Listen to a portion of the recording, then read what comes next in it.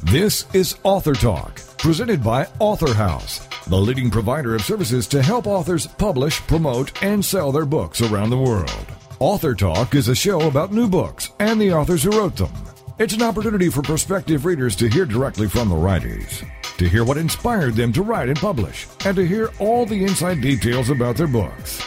Here is AuthorTalk with host Steve Jorgensen. The title of the book, The Aironoties, Book 1 and 2. And the author is Ronnie Crawford, and Mr. Crawford joins us now on AuthorTalk. Welcome. Hey, how's it going? Great to have you with us. This is going to be quite a journey. You've got some quite an imagination. Yes, I do. Yeah. And, of course, it all revolves around a lot of your research of scientific studies and knowing that we're not alone. There's extraterrestrial beings out there who you say, gods battle over the human race. So we have humans that were created from the gods, extraterrestrial beings. Yes, we do. Knowing the basics of mathematics comes a formula that can give us a key to the universe. So this is mind-stretching at the same time, just quite an adventure. Yes, it is. So tell us about yourself. Give us some background and why you decided to write this book. I was born in 1980, Detroit, Michigan, and through my ages of growing up, I had quite an imagination. I always thought I was a superhero and I could save the world as a kid. And through losing relatives, I had a feeling in my heart that when their soul left, they went somewhere else. Even in the process of going to church, and my religion was Christianity, I knew it was something else. It was something else from what I was being taught. So starting in 2009, I just started jotting all the information of my history down, and then I turned it into a book and used a little imagination. Science fiction has no limit. And that's when I came up with the Aironoties. Well, you say man was created in the image and likeness of the gods, and these gods ruled the stars, and they're called Aironoties. Now, where'd you come up with that name? The Aironoties? Right. That's the name I jotted from a dream. The air at the beginning of the alphabet was A. And then in the air comes the T's, Nazi civilization. And I brought it together, the Aironoties. And of course, these Aironoties, the creators, they have their enemy, the rulers of darkness. And tell us about the Zarkanians.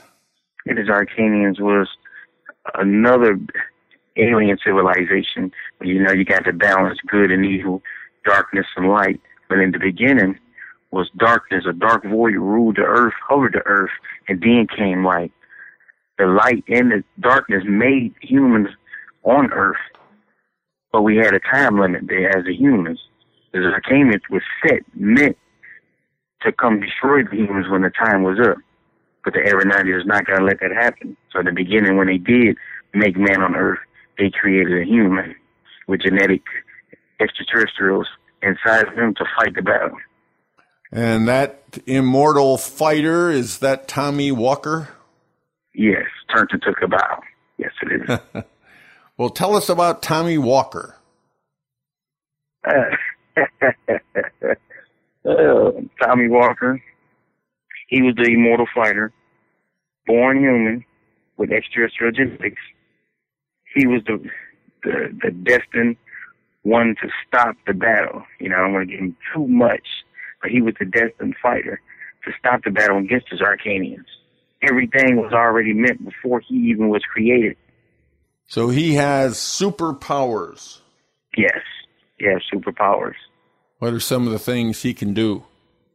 Oh, Toomey Walker, instant teleportation. He can read people's minds. He can change the weather with his attitude. Whatever he thinks can really come about. He's very fierceful. One of the messages of your book, besides some of the things we've already talked about, that there are other worlds out there, the beginning of darkness, you also have one you say reverse engineering. Now, why is that a key message of your book? Reverse engineering. Well, we have stealth fighters right now. We use reverse engineering. Even, for example, Roswell, New Mexico. If you can really put your mind back, set your mind back, if the technology, what was going on then, and then right after Roswell, New Mexico, how we jumped ship straight to high-speed internet. You know, we use reverse engineering and we use technology from the gods. The gods came at certain parts of the centuries, and they come back as messengers to give us knowledge of this technology and to help us. What is this? What is the battle over? Is it the battle to rule, the universe, or is there a specific conflict between the Aironoties and the Zarkanians? In the beginning, if you know your Bible in Genesis, you take the last 3 letters off. You got Gene in the Garden of Eden. You put that together, that means we were genetically created in the Garden of Eden. We weren't just put into a deep sleep, and they took up Adam, what's supposed to have been the first man, rib, and made one man, which was Eve. It didn't happen like that. We were genetically created. In that process, the Aironoties of the gods knew that this battle had to be taking place because of our souls. Our souls had free will. So the Arcanians didn't like that. They had to fight over that. The battle was really over the man of free will. The battle about freedom, I guess what it comes down to. Absolutely. So is there going to be more to come? Absolutely. Books 3 and 4 is on the way. Books 3 and 4. All right. Now, besides Tommy Walker, is there a female hero in the book? Absolutely. Venus. And yes, it is. Tell us about Venus. Venus. Planet Venus. She looked upon by the gods for help. They come to help the humans. Venus is the planet, came into human flesh, manifested, set side by side with Cabal, and to join him in the modern battle for humanity. Now, you mentioned Cabal. Tell us about him. Cabal is Tommy Walker. Ah. Okay. Cabal is Tommy Walker. Yeah. All right, that's his. It's Tommy Walker with the knowledge. Once he gets the knowledge, his name changes and he ages with the mathematics. And then there's Zarkon. He must be with the Zarkanians. Yeah. He's the ruler of the Zarkanians. Zarkon. Now, are there special weapons, special powers, magic? What are we dealing with? We're dealing with powers, telekinesis, mental capacity, and with the humans, we're dealing with invisible weapons, invisible suits, stuff that the humans knew about, our federal government knew about, dealing within the Illuminati, knew about that this time will come. They had these secret weapons. They was already working on them. Area 51, Base 89, that's located in Montana. They was already working on these weapons. So they were waiting on this time to come. Why did the death of your uncle play such an important part in the creation of this book? Well, William Hawkins, nicknamed Bill, Uncle Bill, always told me, I asked him as even a kid, I said, Uncle, why we never, in certain areas, people never see UFOs and ETs? He said, well, son, he called me son. He said, because we always spend our time looking down and never up. He said, you're going to see something one day, trust me. If we think that we're alone, we got to be selfish. So the overall message of your book is to, I guess, think beyond what the physical evidence that some sometimes put our trust in totally, that there's much more going on, and you're just trying to take us to a new possibility. Absolutely. And to never distinguish religion and science. They both play a role in each other. So they don't conflict? No. Often you hear that, science versus religion, but you see them coming together. Absolutely. Mathematics compares the two. The math and the science all add up to these who religion calls gods. They're really extraterrestrials in your mind. Yes. Extraterrestrials, stars, keys in the universe, everything, everything has a reason, at a date, and a number of time. Once that date comes, then it equals a reaction. So does your book give any kind of prophecy for our times, or is it completely fiction? No, it's some fiction, and yes, it does give prophecy of our time. So once you read the book, you will get the idea of what's to come. You've really incorporated the Bible, many prophecies of the Bible into your book. Absolutely. Well, very fascinating, very different. Are there any other key characters or storyline we need to talk about in the time we have left? Just the fact that, that's pretty about, that covers everything. We pretty much covered everything. Okay. Yeah. Well, again, everyone, the title of the book, The Aironoties, Book 1 and 2, and Ronnie Crawford is the author, and he's working on Book 3 and 4 as we speak. Tell us how to get your book. It's on iTunes. You go online, Amazon, Barnes and Nobles, Arthur House. You can just Google my name, Google the book, and it'll come right up. Well, thank you, Mr. Crawford, for being with us on Author Talk. You're welcome. You're listening to Author Talk. We'll be back right after these messages.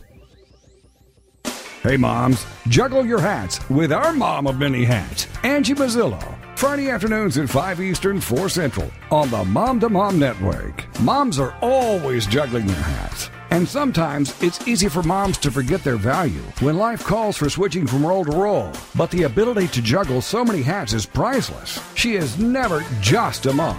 She's a decision maker, coordinator, creative genius, counselor, a friend, an authority, and a leader in her household. On Mom of Many Hats Radio, we'll be talking about the hats that you as a mom juggle. We'll acknowledge your importance and support in helping you and all moms to not just defend your value, but to believe in your value. For more on the show and Angie, check out her website, azmamamanyhats.com. She is a strong woman. She is powerful. She is wonderful. And she is valuable. Mom of Many Hats with Angie Mazzillo.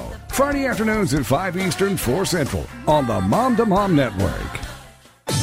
Girlfriend It is on TogiNet. Thursdays at 10 a.m. Eastern, 11 a.m. Central, with your hosts Patty Wyatt and Lisa Jernigan. This show is your chance to share, learn, laugh, and connect with other women. The Girlfriend It principle was born out of loss. Lisa had recently had her mother pass away from cancer, and my mom was murdered. A man just walking into a room and started a 23-second shooting spree. I think one of the things we both realized going through those tragedies that you can be extremely okay and be extremely sad. Check out girlfriendit.com. And then be a part of Girlfriend It, the radio show. Thursdays at 10 a.m. Eastern, 11 a.m. Central. You know, your boyfriend or your husband or whatever, they don't totally understand that emotional side to them like another woman does. And I think that's so important just to have somebody that you go, she gets me. Check out the website, girlfriendit.com. Don't miss Girlfriend It with Patty Wyatt and Lisa Jernigan. Thursdays at 10 a.m. Eastern, 11 a.m. Central on toginet.com. Welcome back to Author Talk. Brought to you by Author House, helping authors publish, promote, and sell their books around the world. The title of the book, Into Happy Havens. And the author is Dennis Coates. And Dennis joins us now on AuthorTalk. Hello, Dennis. Hi, Steve. Good to talk to you. Well, great to have you with us all the way from merry England. Not always so merry. Not always so merry. Well, that's another discussion, I guess. But we're going to focus. We're going to focus on your book, Into Happy Havens.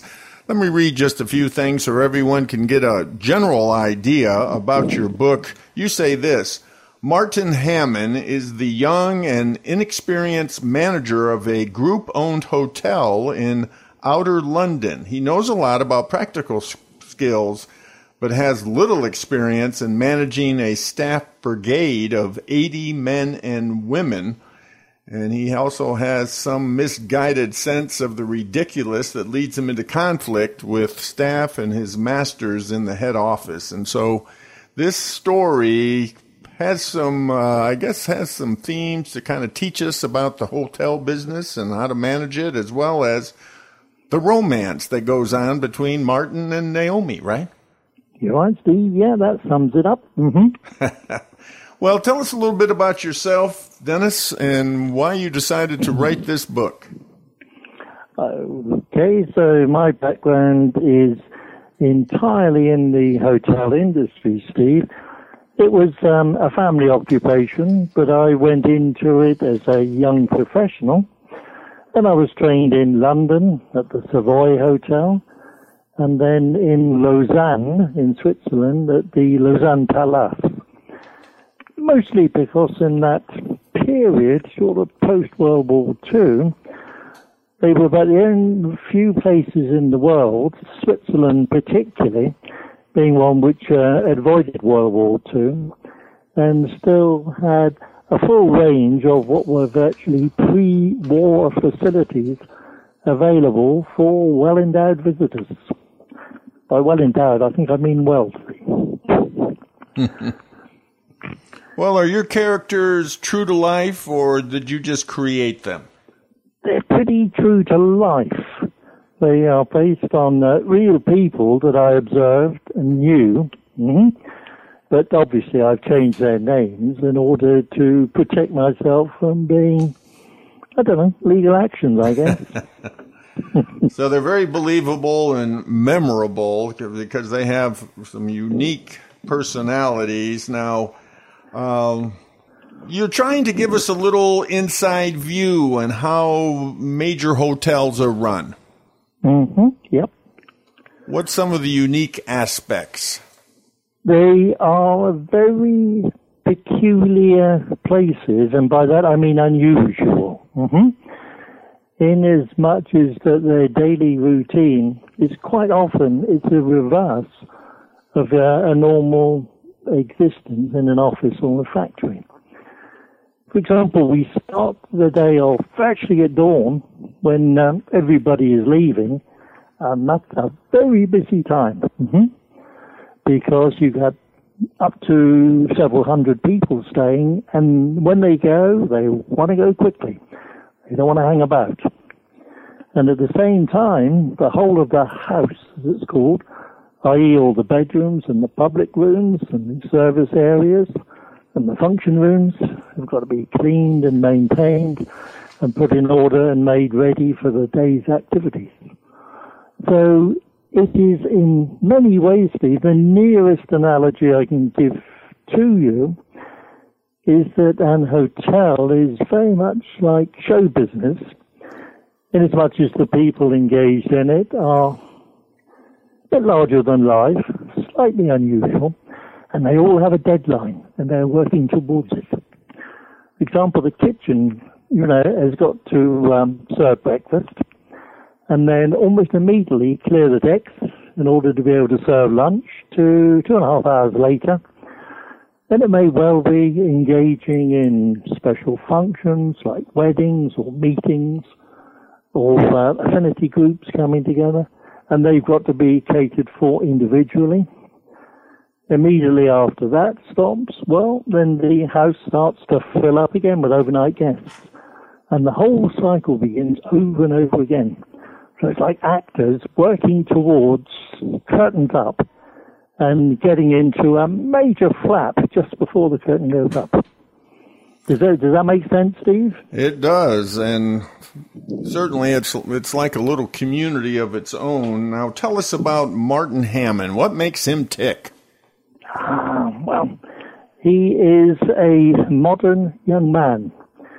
If I have any models on which to base it, it is my own son.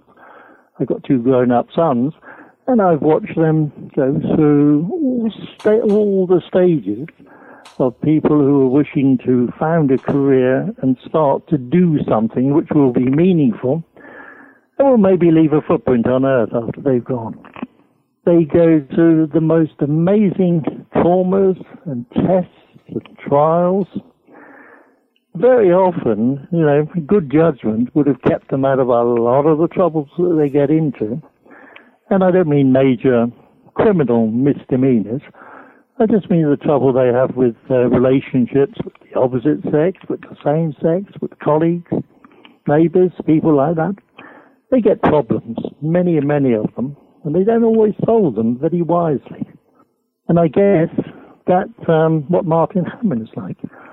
He's just 27, so he's been through the normal training routine, been to college, been to university, knows how to acquit himself in a kitchen, can wait at table, knows how the computers work in the reception area, and so he's considered old enough to be a manager.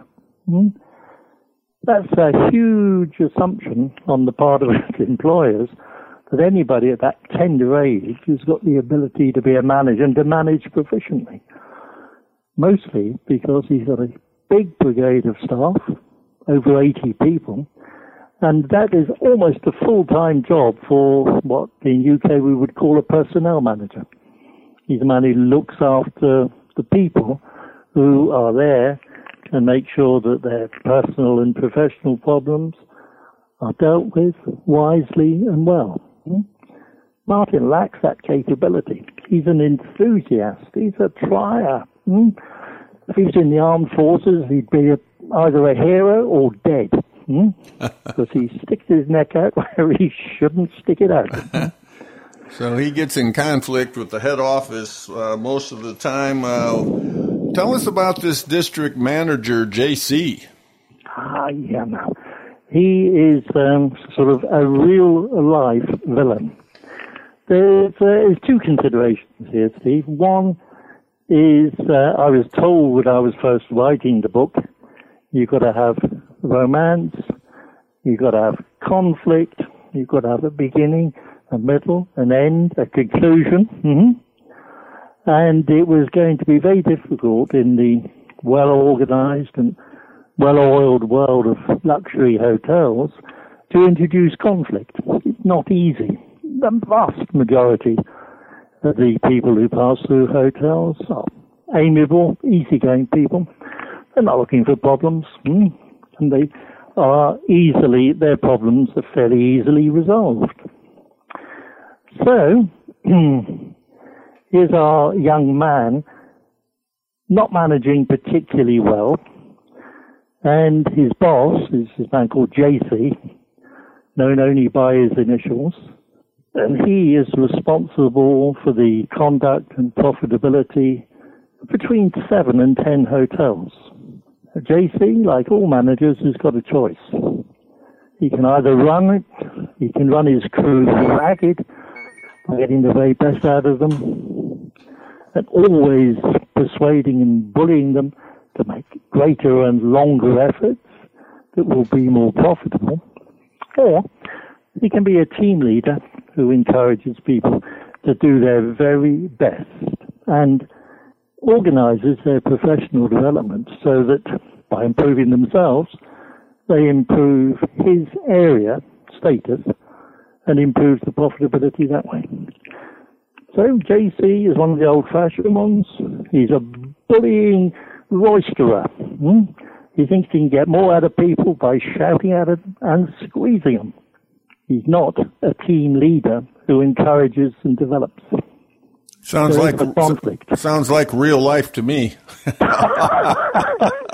Often we run into those types, don't we? Now, Martin, of course, he just falls in love with Naomi. What kind of importance of the romance in this part of the story? Is that a key theme?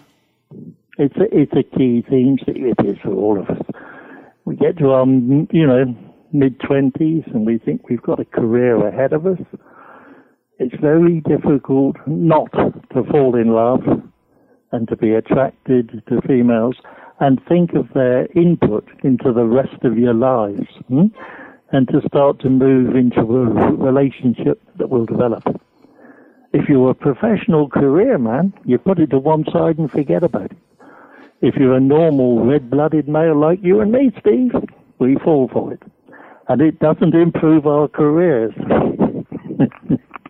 It makes it a bit more difficult. Well, and then there's Walter. Now, he really doesn't appear until the last chapter, but he's kind of, his character pervades the whole novel.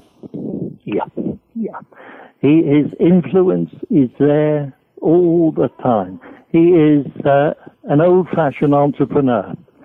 He's a man who's made it, who got to the top and succeeded by his own efforts, and by cooperating with a lot of other people like bankers and investors and insurance companies to buy and develop property. And he has an instinct for what the market really requires before the market knows it themselves. So he's an entrepreneur. He's got an instinct for a profit and a vocation and an investment. And he has developed a chain of hotels in which Martin now works. He's what's called a unit manager. And JC is the district manager. He's responsible for 7 to 10 hotels. So without Walter's drive, none of them would exist. But Walter has left his indelible footprint all over the group. He's there everywhere. He pervades everything. And the computer, which controls all the groups and analyzes their profitability and contribution, is an extension of his personality. This is he wants the computer to do. The computer does it, and it becomes a procedure. That's what the book is all about, whether the procedures should determine what an organization does, or whether the procedures should just be a guideline for managers to know what to do for the best. There's our modern conflict, procedure versus people. We have just a couple minutes left, Dennis. Now, humor plays a very important part in this storyline. Yeah. It pervades everything that I do, Steve. I perceive the whole of my existence through a veil of humor. There are very few situations, even gallows, have a certain macabre humor to them, but it pervades through everything that I do or have done nearly all my life. I'm not looking for people who fall over on banana skins or walk into glass doors. That's slapstick. That's not humor. What I look for, and what I enjoy most, is the hidden humor that comes to the surface under certain circumstances. There are many, many examples of it. Depends how much time you've got. But I've got one extract I can read you from the book if you've got the time. If not, you call it, Steve. Just push me on. Well, let's just cover a couple other things. We don't have much time left. One of the things that you comment on, you say, sometimes it is necessary to use a fiction in order to tell a greater truth. So in this case, what is the greater truth about Happy Havens? The greater truth, Steve, is that These are just ordinary organizations like any other retailer or supplier. They're not special. They manage to maintain a special isolated status, which is not necessarily deserved. Within them, there are all sorts of dishonesties, bad habits, exploitations, all the things that go on in commerce everywhere, anytime. But they're a damn sight better at covering it up than most. and often a fairly flamboyant group of folks that are kind of performing all the time in front of the public? Yep. Like actors on a stage, huh? Actors and actresses. Uh-huh. Yep. All right. Yep. All right. Sounds fascinating and sounds like a great soap opera.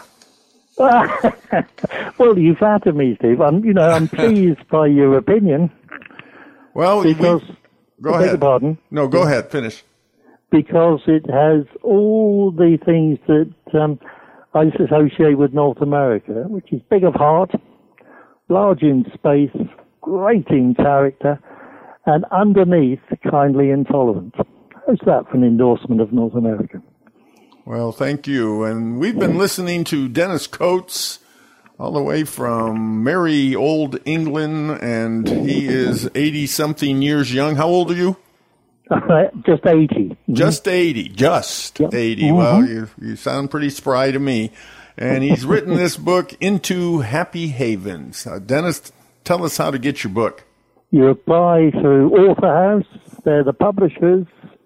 And there's a paperback version from Barnes & Noble or Amazon.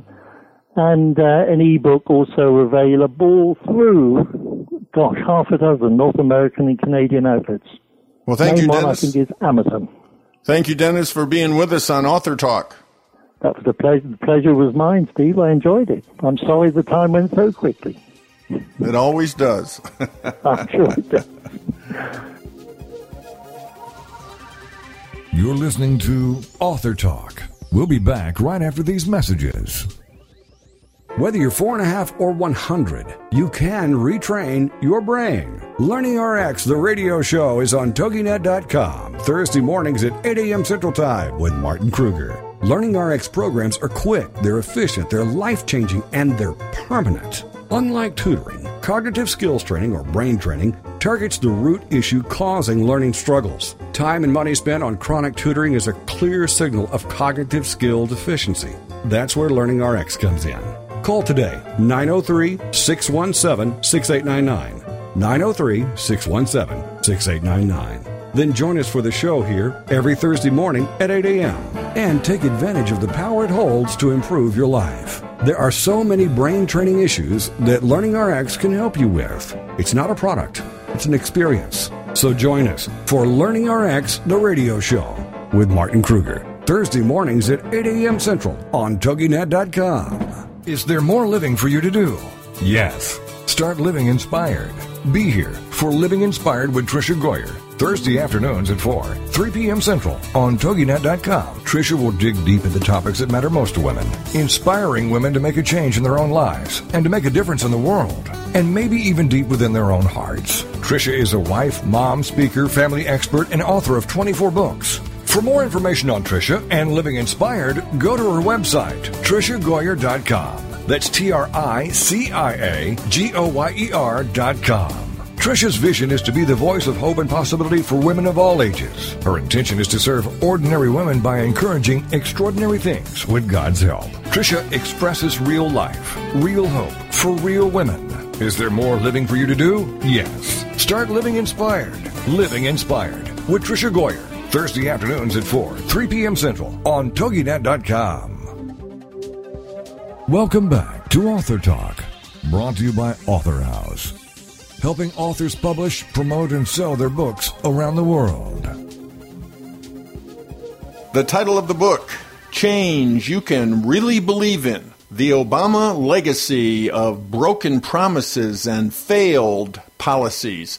And the author is Joseph Toomey. And Joseph joins us now on AuthorTalk. Hello, Joseph. Good afternoon, Steve. Thank you for inviting me. This is a very comprehensive work. Everyone, you're going to be impressed. Joseph has done tremendous amount of research on this. For example, 2,100 footnotes. That's incredible. The book is near 700 pages, but it covers every broken promise and failed policy imaginable. It's kind of hard to believe that one person could do all this, right? Could accomplish this. Well, it was 3 years in the making, and he certainly racked up a great legacy of broken promises. So there was a lot of material to work with. Yeah, it's an astounding story, really, and as you point out, one that has received precious little attention from the media, but now it is getting attention from this book. So, Joseph, tell us a little bit about yourself and what was the motivation, what was the driving power to do this? Yeah, well, the story on this book really was that I noticed shortly after, and even before Inauguration Day, that Obama seemed to be breaking an awful lot of policies. Even before he was inaugurated, he had announced that he was no longer interested in pursuing the windfall profits tax on energy companies, on oil companies, because oil had dropped from $147 a barrel during July of 2008 down to below $40 a barrel by December of 2008. He had abandoned his promises to feminists to pursue the Freedom of Choice Act. He had obviously garnered a lot of attention when he walked away from his promise to follow the rules of public finance for the campaign. So he had amassed a record even before Inauguration Day, but shortly thereafter, he began racking up many, many more. And I started off just making a list with no intention of writing a book.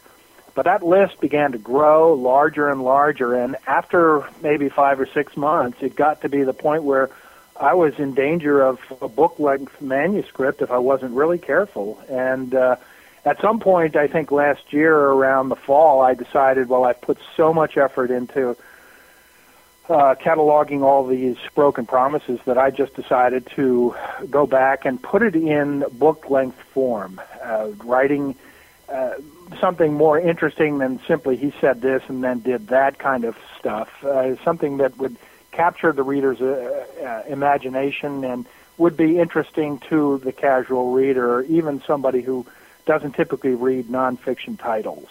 I also had to do a tremendous amount of research, as you referenced, in the 2,100 footnotes, but that greatly improved the work. It obviously allowed me to correct a lot of mistakes I had made, as well as to put some more in-depth backstory and more perspective, and it greatly improved the work overall. So how long did it take you to do all this research? Well, like I said, I had been working on it for 3 years, so it's hard to put my finger on it. Yeah. But I would say that the lion's share of the work actually went into the title of, following the fall of last year. But prior to that, I had done a tremendous amount of work. I mean, when I was looking back at some of the earlier versions that I had saved in my hard drive backup, I mean, I was just going back and taking a look, and there was a tremendous amount of effort that had been put into it prior to that. So it's hard to say. I really don't know, but I would just say the easy answer is it's been 3 years in the making, and a lot of attention to learning what the situation was, cataloging where the research material could be found, writing the narrative, rewriting it, correcting the mistakes, and so on and so forth. So it was essentially a 3-year job. There are 13 chapters in total and a lot of important issues covered, a lot of promises, broken promises, and failed policies. Now, you feel pretty strongly, you're really opposed, resolutely, as you say, opposed to the Obama's green energy program. Give us some details about some promises and then, of course, what he did. Yeah, certainly. So I would say that there's probably no more area of greater interest to me personally. In fact, it happens to be the subject of a second book that I'm writing right now. And just before we rang on the line, I was actually doing some research on that. But I mean, this whole area of green energy has been championed by hucksters who have enjoyed public adulations and lucrative careers. They've received global recognition and coveted awards. And they've been egged on, I think, by mass media who clearly is in the tank for this idea.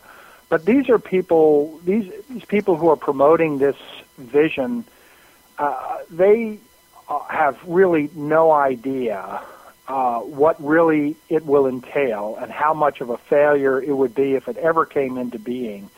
So there are people who stand to earn enormous profits from it, and it's backed up by, I think, environmental activists whose real agenda can best be described as lights out. And there's obviously a whole bunch of cynical politicians who are looking to devolve more political power to Washington. But the truth is that green energy will never be able to deliver anywhere near the amount of energy that would be needed to replace fossil fuel energy, not in the short term, not in the medium term, not even in the long term. And the interesting thing is that Obama's Department of Energy disagrees with President Obama and recognizes the truth. You can look at their forecasts out to 2035, and fossil fuel continues to play the lion's share of the role there in their energy forecasts. So there's very little delusion in places where people actually know what they're talking about. But if you listen to the hucksters like Gore and President Obama, we're only going to need fossil fuel for a short period of time, and then we'll be able to transition to wind towers and solar panels and biofuels and all this stuff. The truth is that would amount to a lights-out outcome, and that would obviously put the United States into third world status. We'd be on par with countries like Burkina Faso and the Central African Republic if we were to go that route. And of course, you can't get much bigger, and excuse the pun here, but bigger than the chapter on the deficit and the debt. Yeah. I mean, so obviously, one of the interesting things that Barack Obama chose to do was to criticize his predecessor on the debt and deficit. And you would think that for a guy whose plan was to unleash oceans of deficit spending in pursuit of his program, that he would have held his fire on that one issue, but he chose not to do it. And he even called George Bush unpatriotic for having amassed $2 trillion in accumulated budget deficits over the course of 8 years. Well, the interesting thing is that versus $2 trillion over 8 years, Obama will amass $5.3 trillion over just 4 years. So I'm not sure what that makes Obama. If Bush was unpatriotic, what does that mean Obama will be in comparison? I guess he doesn't believe in math. Well, obviously not, because if you look at the math on any of these other things, particularly the green energy program, I mean, it's a failure from the start. Yeah, look at Solyndra. Look at that debacle. Yeah, I mean, and it's not just that. I mean, that's the one that everybody knows, but there's been dozens of others that have failed. I mean, nobody could tell you about Range Fuels. They sunk $152 million in loans that'll never be paid back. And the astonishing thing is all of these things were backed up by Obama cronies. Now, he had promised that he was going to do away with the cronyism that he had criticized his predecessor for following. And yet all of these green energy debacles have crony fingerprints all over them. These were basically rewards that were steered to large campaign contributors for bundling contributions. So that theme is played pretty strongly throughout the book. You'll see that not just in the green energy area, but also in the area where we talk about government operations and ethics. I mean, Barack Obama championed himself as some sort of ethics leader. He never tired of reminding audiences that he led the way for ethics reform in the Illinois state capitol when he was a state senator. But then he turned around and awarded crony contributors ambassadorships to a much higher degree than his predecessor had done. In fact, it was so bad that the Foreign Service Officers Association actually wrote a letter of complaint to the Congress and to the Senate saying you need to really stop confirming these cronies. More of these ambassadorships should be going to career Foreign Service officers rather than crony contributors who bundled campaign contributions. It was as many as something like 46% of the seats, ambassadorships, had gone to crony contributors as opposed to something like 28% during the Clinton administration and maybe 31% during the Bush years. So it was really an incredible story. Well, he learned well in Chicago. That's Chicago politics. Well, that's exactly right. I mean, so he just brought the same level of political corruption with him. Exactly. So, again, we can't even begin to really look at all these different issues, these broken promises. In addition, of course, we know healthcare, economic achievements, tax policy, diplomacy, and foreign policy. I guess right now, Joseph, what would be one of your more favorite areas to talk about, or another one anyway? Yeah. So we have this Obamacare decision that'll probably be unleashed by the Supreme Court next week. But, I mean, aside from the constitutional legality aspect of it, I mean, I think it's important to point out that people might say, well, health care, he lived up to his promise there, so why would you say that that's a broken promise? And the devil is always in the details there. So when you look at the specific plan that he outlined as a candidate, he bitterly criticized his opponents, John Edwards and Hillary Clinton, because they supported the health care insurance mandate that obligates every person to purchase health insurance or pay a fine. And he promised that he would never sign any health care bill that contains such a mandate. Obviously, Obamacare contains that mandate, and now that may be the one piece that causes it to be rendered unconstitutional. He also vowed that he'd never sign any reform measure that didn't contain a public option, but the version that passed the Congress and he signed into law doesn't contain that public option. He vowed that he'd never sign any measure that increased the budget deficit by even a single dime, that it would avoid raising the deficit. Well, Obamacare is going to cost $2 trillion to $2.5 trillion over a 10-year period, and it's going to cause the deficit to soar. He also promised that you can keep your doctor if you like it, you can keep your health care plan if you like it, that it would drive down costs for the average family by $2,500 a year. It would improve the quality of health care. It would bend the cost curve down for the country as a whole. It would provide universal coverage. It wouldn't raise taxes on the middle income groups. It would cut layers of federal bureaucracy. It wouldn't involve rationing. It would hurt. It wouldn't damage or hurt marginal workers. It would benefit special interest groups, or it would not benefit special interest groups. Everything would be transparent, and all the negotiations would be broadcast on C-SPAN. It would involve or permit drug reimportation. It would allow for cheap generic alternatives. There wouldn't be any backroom skullduggery and backroom deals. All of those promises and more went into the toilet. There wasn't one single promise I could find that Obama had made about his health care policy that he actually lived up to. Well, other titles of the different chapters, ethics in government operations, national defense, anti-terror policy, immigration and race relations, environment and scientific integrity, domestic, social, and family issues, and post-partisanship. And then the final chapter, Barack Obama, the man. Just in the minute or so we have left, give us your view of Barack Obama, the man. Yeah, I mean, so that chapter really covers a lot of different promises that, like, I guess you could say they could be squeezed into one or the other of the 12 chapters that cover particular policy areas. But in fact, what we find when we look over those is that we learn a lot more about Barack Obama as an individual.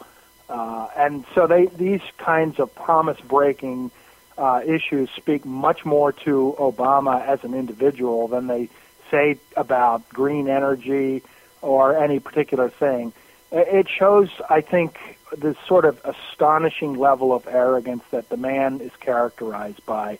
I mean, he pretended to be this hands-off guy, and then he claiming he's not going to allow for any kind of hands-on, that he likes the free market, that he you could guarantee your auto warranty with GM. I mean, all of these different, there's 100 different things in this chapter that point to really this is Barack Obama, government-believing technician whose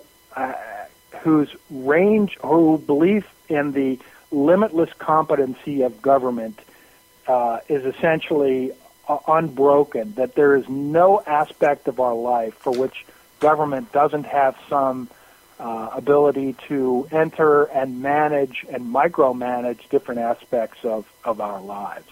And that tells us a lot more about Barack Obama than it really we can does. ever hope to learn by reading 1,000 issues of the New York Times or watching 1,000 broadcasts of CBS News.